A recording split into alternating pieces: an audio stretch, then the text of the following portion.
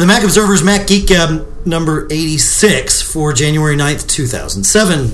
Hi, John. Not doing that this time. You know, we could, but we have all the technology here to do it, and like none of the energy. And the time. Nor do we have the time. We have places to go and things to do and people to see and parties. Yeah. Parties to attend, that's right. So John and I, of course, are here in our, or in my lovely room here at the Monticello in San Francisco for Macworld Expo this week. And though we've been here for a couple days, today, of course, was the first big day of the Expo. We saw a bunch of announcements from Apple. Of course, we were both at the keynote this morning. And there were some things that Apple released today that weren't at the keynote. So that's what we're going to talk about, right? Yeah. And so the keynote, this was new. This was the first year I think they had. Yeah, and if I pause in the middle, it's only because I've got half an eye on CBS News where I was interviewed this morning. Yeah. So, hey, Katie Couric, takes precedence over... Who's this? I don't watch this old media folks. Right. So I don't watch TV news, man. No. So I don't new. Either. This will be the first time in a long time. So I guess Moscone West is where they have the WWDC, but that's right. Yeah. So that's right. WWDC is normally at Moscone West. Macworld is at Moscone South and now North this year. And I believe there's a nice TMO banner going between South and North, or at least there should be. Really? Yeah. I'll have to look for that. Yeah. But the keynote was held over at Moscone West. Why? I don't know. I think it has something to do with the logistics of where they placed the users' conference sessions, because the users' conference sessions are where they would have normally held the keynote. So anyway, we all marched over to the Moscone West this morning to watch Steve Jobs deliver the keynote. He talked about a couple of things, right? So the first thing was that the iTV has a name, and that's the Apple TV, and you can order it today. Yes, I think they're shipping... receive it in February. Right. And so it does full 720p with HD. That's good. I think Apple's going to be releasing movies in HD. That's good, because we need that. And it's got a couple of cool things, right? It'll share movies. It'll auto-sync to one Mac in the house, but let you stream from up to 5. Yeah, so it's not just... so the thing I was thinking that it could be is just kind of a dumb box that you just blast stuff to it, it sends it to your TV, and it does that. It does that. That's nice. And it's got a 40 gig hard drive in it so that it can buffer this stuff in case your wireless speeds are slow or whatever. You've got the stuff there. Well, I think that's more for saving. For saving things, right. But remember, you're not saving from the television. Right. Right, it's saving from the Mac. Right, so I think we have two modes here, which is compelling. So there's the live mode, which is streaming, and then there's the synchronization mode, I think you call it. And it looked like you could sync automatically. iTunes will have a thing where you say, look, sync the 10 most recent episodes of this program or whatever. So if you have a season pass or what do they call it in iTunes when you get a season-long subscription to a program, you... season pass, I think. Okay. All right, well, there you go. So you get the season pass or whatever they call it, and you download it to your Mac, and then if you tell iTunes to, it'll automatically beam it over to your iTV, the Apple TV, as it's now called. Hey, if Steve can make that mistake, you can. I think so. That's what he did. That's right. You wonder if that was intentional, though. So to me, that's interesting, though, being able to beam all this stuff to your TV, and the thing will also stream not just from your Mac, but it'll stream things from Apple online, trailers and that sort of thing, right? It'll, via your internet connection, it'll just connect as another node to your wireless router and suck it down. And that's an interesting point to bring up. It talks wirelessly, right? But it uses a faster speed. It's using a draft of what they call... 802.11n. Right. So for those, remember, B is the first one, 11 megabits. 11 megabits, really 5.5. Yeah, theoretical. So theoretical, or what the kind of like hard drives. Then G is 54. Now I don't know off the top of my head what N is, but I thought it was 110. 110. So I think it is 110. Of course, if you're going to be streaming, HD. Yeah. You got to have the bandwidth, and so they've so they're moving towards this. It's still draft. Right. Which actually is a bit cause of concern for me, because when I was on the floor talking to some people about 802.n, releasing something that's draft, with the same vendor, that's okay. Yeah. But interoperability, so... what happened, remember what happened with G is that was under the ratification process, and then people just started releasing it, and the market decided what the final spec was, didn't it?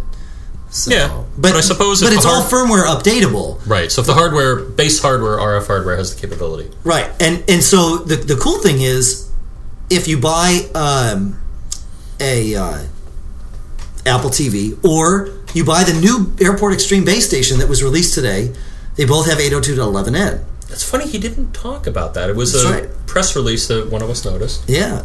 However, if you buy one of those and you have a Core 2 Duo based Mac, they come with a CD that you can use to upgrade your Core 2 Duo based Mac to 802.11n. Firmware upgrade, good to go. That's something that they should pimp a little bit. So, but hey, I guess they only had so much time, and there you go. So it's reaching the age of HD. You can actually go. I did a little, as I usually do, a little photo shoot, and if you look on our page today, or probably tomorrow as well, you'll see snapshots from the keynote, and you can see all the wonderful ports that they put on here. So they put, probably what most would expect. There's a USB port, Ethernet port, HDMI, right, for the high def folks, component video, right. And also I noticed an optical audio. That's right. So pretty much anything you would see in a HD audio setup, home setup. Yeah, which is good. And I think it was $299. Was it $299? Yeah, and you can get it in February. Buy it today. So we're going to talk about the phone in a minute, because the iPhone that Apple released. Oh, that old thing. Yeah. But I wanted to mention something during the keynote. I thought, and I mean, you and I have seen Steve Jobs on stage deliver keynotes probably more times than we have fingers. I think that's correct. Almost. Okay. Yeah, we're getting close. I don't know. There were all those summer shows. I think we're over 10. Oh, yeah. Yeah. So it seemed to me today, there were moments during which he seemed genuinely choked up, right? Because there was a couple of moments where he was thanking the Apple employees and then thanking all of their families, his own included. And he seemed a little choked up, and that was, I mean, it was, it's always nice to see the human side of anyone that's in the public spotlight. One of the coolest moments for me was when his clicker stopped working, and he tried his backup clicker, and that didn't work either. And so I was expecting, like in a prior show, I was expecting him to hurl it at somebody. Yeah, which he did with a camera, right, years ago. Yeah, or somebody told me he tossed it, but still, he was there. Obviously frustrated because demos, anybody who's done demos in any sort of environment, you practice, and I know that he prides himself on being able to run a smooth show. But so it didn't work, and what did he do? And so he made some joke about there being someone in the back scrambling, which I'm sure that was very, very true. And then he started talking about, well, maybe there's something interfering, and he started talking about this box that when he was in high school, he said that he and Woz made, and sorry, Ricky Spiro's calling us on the phone. Ricky Spiro, host of the Apple Weekly Roundup. And we're going to ignore that call. But he started talking about this box that he and Woz had made that would, or I guess maybe college, that would screw up television reception. And he would walk into a room and, turn on this box, and it would screw up the TV reception, and someone would get up to try and fix it. And as soon as they would stand up, he would flip it off, and the TV would be fine. And he'd flip this back and forth and drive people crazy. So he told us this story, but it was kind of cool. I mean, he was clearly still in entertainer mode, but it was kind of cool to see him just go off the cuff and talk about this. Of course, he didn't talk about the blue boxes that they made. I was going to say. Yeah. And probably a good idea not to have talked about that, being the CEO of Apple and largest shareholder of Disney. Not that you or I, Dave, would know anything about what a blue box I have no knowledge of even what that is. That's right. So we'll move on to the phone. Right to the phone? Straight to the phone. All right, well, we'll talk about Shure. The Shure E-Series earphones. They are our sponsor for this show. They've got the E500 series of these earphones. I'll tell you, about 3 years ago, I did a piece checking out all kinds of different universal fit and custom fit earphones. And the E5Cs, which were kind of the high-end Shure earphones at the time, were available, and I tested them in my ears, and I put them in my wife's ears. I found them a little uncomfortable, and my wife at the time told me, if you ever put those in my ears again, we're no longer going to be considered a couple. She has these E500s now, and says they're the best thing she's ever listened to. 3 drivers in each ear, 3 speakers per ear. Really warm sound. They have a way of making it sound as though the sound isn't like right inside your head. Of course, they include this push-to-hear control, which is great on... That's got to be Ricky, and he's just going to have to wait. Yes, he will. Yeah. So we'll just go a little longer with the ad here. So they've got this push-to-hear thing, which on airplanes is very cool. You put it in line between your headphones and your iPod, and... Jeez, the goodness. And this is really nice. Pause. Thank you, Ricky. And you put this thing in line between your headphones and your iPod, and you can push a button, and activates a little microphone, so you don't have to take your headphones out of your ears to hear what's going on. These things really do sound great, and if you're looking for some universal fits, they are one of the better ones on the market. $499 is the retail price, and Shure.com is where you will find them. Okay, so... What I was going to say, though, is that there were a couple other tidbits before the phone that I thought were interesting. Okay, go ahead. So, above 50% of the people right now that are purchasing their products are new purchasers. Right. I think I saw that figure. Right. That's pretty impressive. Right. He refuted some reports that somehow iTunes music sales are slowing down. Right, he did. So he delivered the says, smackdown. 2 billion songs yes, they sold 2 on billion iTunes. songs. Yeah, or downloaded from iTunes. Yeah. So I think that was notable. They added Paramount Movies, I believe. That's right. And so that's notable too, and they've been selling a good clip. Not going to gangbusters, but it's getting there. Well, maybe with ITV. Yeah, I think that will change it a lot. So that was good. And we are going to pause it here real quick. Oh, no, we're not. No, keep going. Yeah, so those tidbits there, just talking about the state of the business. Oddly enough, he didn't talk about Apple hardware at all. Well, he mentioned at the beginning that they're real happy with the Intel. Apple TV they talked about, but I no Mac hardware mentioned. No Macs, no nothing. Whatsoever. No desktop, no portables, no new class of machine. Very strange for a Macworld Expo. Well, I think, what I think is that they're all tuckered out from bringing everything over to Intel.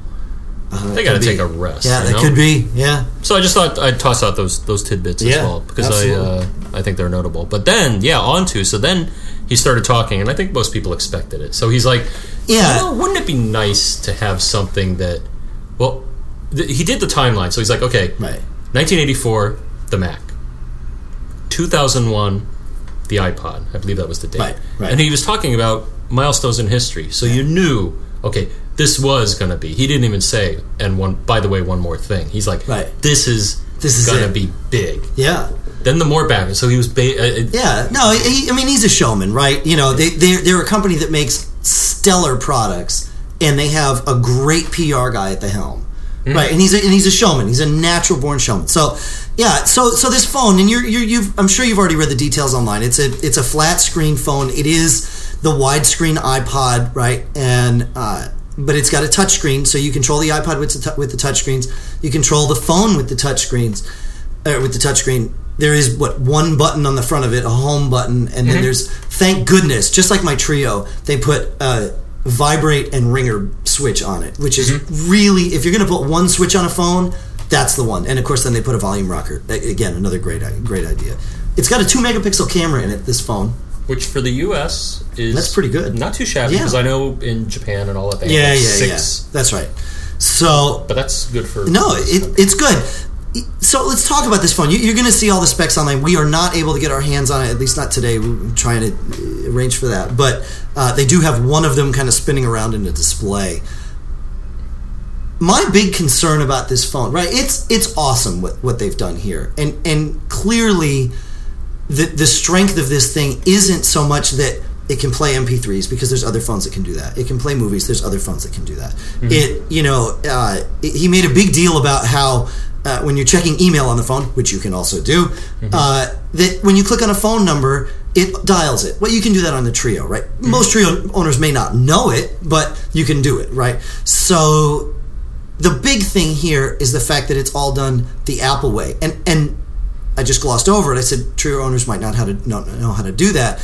Trio owners might not know a lot of things. Trio owners might not know that their phone plays MP3s. They might not know that you can play movies with it. They might not know a lot of this stuff, and it's because the interface, as good as the Palm interface is, it doesn't make everything readily apparent, right? And so, to me, that's the big strength of this iPhone, is that you've got all of this stuff put together in an Apple way, right? With the Apple UI. It's running OS X under the hood. a version of it, which right. Because they weren't. Because I tried to prod some people and they didn't say nothing. I mean, no, it's clearly not Mac OS 10. Right. It could almost be like.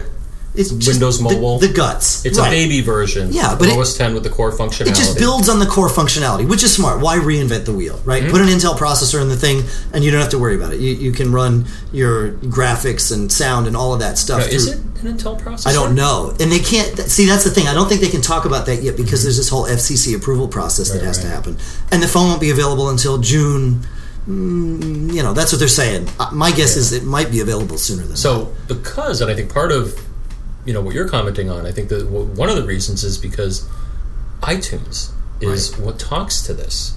And iTunes is already becoming more and more of a media management, other than like contacts and address book and stuff like that. All of the other things that go on this are things that are potentially within iTunes. So movies, photos. And it's got, a 4 gig version and an 8 gig version. So it's essentially an iPod Nano, right, inside the phone. And it's, $499 for the 4 gig with a 2-year contract from Singular, or $599 for the 8 gig, again with a 2-year contract from Singular. So on the high end, but well, and my feeling on this is that they have to start at the high end. They have to target the smartphone users, right? Just like they did with the iPod. They started with the iPod. Now we've got all these other lesser iPods, and of course the top level iPod has grown with the market. But I think we'll see, what I would call the iPhone Nano, right, in a year or something, where you don't need the web browsing capability, you don't need the maybe you don't even need pictures, you just need a phone, SMS, and playing music, right, the teenage toy. And so that's the Nano, and maybe they'll sell that for $199, and whatever. Now, what struck me, and this is where Apple time and time again really gets it right, is they understand how things should work, how people want to use things. And to me, the most revolutionary thing about this, and they commented on this, is the interface. If you don't need something that's not there, and I would tend to agree with his point, that all the other devices, they have this fairly large, for a portable device, keyboard, and you can't get rid of it. It's there. You're always stuck with it. And I think what they did when they were designing, they said, you know what? If you don't need a keyboard, I can use that real estate for something else, like showing something in widescreen. That's right. Now, the other cool thing was, the attention to detail by using sensors that are not revolutionary, but the way they're using them are revolutionary. So, for example, I think, what do they have in there? So they have a proximity sensor. So when it turns the volume down when you get close to it. A light sensor that I guess will adjust the backlighting, and then an accelerometer, fancy name for something that can determine the orientation of the device. Well, and motion of that orientation. It's not just detecting gravity; it's detecting when you've turned it purposefully. But it also knows the orientation. So if you turn the device, from what I saw, it knows that it's been turned. And it reorients the display appropriately. So that was neat. And the other thing, too, I thought was cool was the pinching. The gestures. So almost like, when you want to pinch someone's head from afar. So you pinch to make something small, you do the opposite to grow it, and it's pretty darn intuitive. It seemed like it. Again, we haven't used it, right? We watched it demoed. But yeah, I mean, presumably all the stuff that you would assume is intuitive because of the demo is, right? I mean, this is Apple, after all. This is what they do. My big concern is that touchscreen keyboard. Because when I was shopping for this Trio a year and a half ago, I had that Siemens XS66 phone, right? And it had a pull-out keyboard, but it also had a touchscreen keyboard on it. And I could type phone numbers on the keyboard, and I could also use it as a regular keyboard. And I hated it. I gave it up. Why? Because on my Trio, and on every other phone I've ever had, you have a little nub on the 5 key, right? That lets your thumb orient to where you are. So while you're driving, if you do have to, or doing anything, you don't have to look at the phone to dial. With this, you have to look at the phone to dial. If you're dialing a number that's not already there, otherwise you could use the address book, or presumably it's going to have voice dialing and all that good stuff. Yeah, because I would say you shouldn't be dialing your phone while you're driving. No, but to have to look at the phone while you're doing that, and even typing without the tactile response of a keyboard, I didn't like Because the Siemens phone... I would concur with you. Yeah. Same as the Mighty Mouse. When they came out with the Mighty Mouse, I was like, yay, Apple came out with a 2-button mouse. And then when I used it, I'm like, I don't like this because I need something other than where the buttons should be. Yeah. And here, now the only thing I noticed is that when he was typing, it would put up hints. Or like I saw that. He didn't use the hints, banners or like Word does. Like Microsoft Word does. No, I didn't mean that. I'm sorry. But like bigger versions of the letter you were typing. Right, yeah. So you were so you had some visual feedback. You were getting a warm fuzzy as to what letters were being hit. Now, you were talking about in the email, right? It would do like auto-completion of certain terms, which is similar to, like my phone has that, the Motorola, and a lot of phones have this. Yeah. Which is, I don't know, is it T9 or whatever things they have there. So that's a good concern. Yeah, I am reserving judgment until I get on that part of it anyway, because I use my Treo for email a lot, and honestly, you probably saw, or if you didn't, the way you navigate through a lot of the lists, including the address book, is you just flick your finger up and down on the phone, and it scrolls through the list at a speed. Well, that was almost like the scroll wheel. Almost like the scroll wheel, right. The faster you go, the faster things happen. Or if you, the speed relative to how fast you move your finger. But the thing is, for me, when I get into Palm's address book, which, by the way, works fine, all I start doing, if I want to dial John, I can start typing J-O, or I can type B-R, and bam, I'm right there. Honestly, even with Steve Jobs navigating through that list, it took him a couple of tries to, triangulate on whatever phone number he wanted. I can get there faster on my Treo, and it doesn't require, geek cred to do so. So, again, I said this many times today, while I think I don't want to take anything away from the iPhone in concept, it's great. The fact that Apple is the one responsible for putting it all together will almost ensure that it's a really smooth experience. But Palm should get on a stage in front of 4,000 influential people and do the same thing with the Treo and teach these people, here's what this phone can do, because I bet a lot of them have no concept of all the things that the Treo can do. And BlackBerry and all this stuff, right? They don't have, master PR people at the helm to go and pitch this stuff to the world, and people miss out on it. Like I said it earlier tonight, I'm sure there were people there with Treos in their pocket that could do some of these things, and they were saying, gosh, if only my phone did that. And the fact is, it does. So just bear that in mind. Yeah, because here the UI makes it fairly clear what's available right from the start. So it does, right, and that's not to be glossed over. Yeah, Apple's UI lets you know instantly what's on that thing. Yeah, but there are so many things about it. The last thing that really impressed me, because I've seen how they've tried to do web browsing on WAP. It's Dude, no. As soon as you try to introduce a special way to render web pages, you're sunk. Yeah. This is by and far the best web browser implementation on a small device that I've seen. So it brings up the page. Yep. I think a double tap will zoom you in to where you tap. And then you can just drag around and move around wherever you want to go. And it did pretty quickly. It upscaled the text. So that's right. Yeah, it seemed like it was doing just fine. Yeah, that web browsing blows the Treos away. Yes, the Treo can browse the web. No, I don't ever do it unless I absolutely have to, because it's a nightmare. Yeah. And as example, I thought.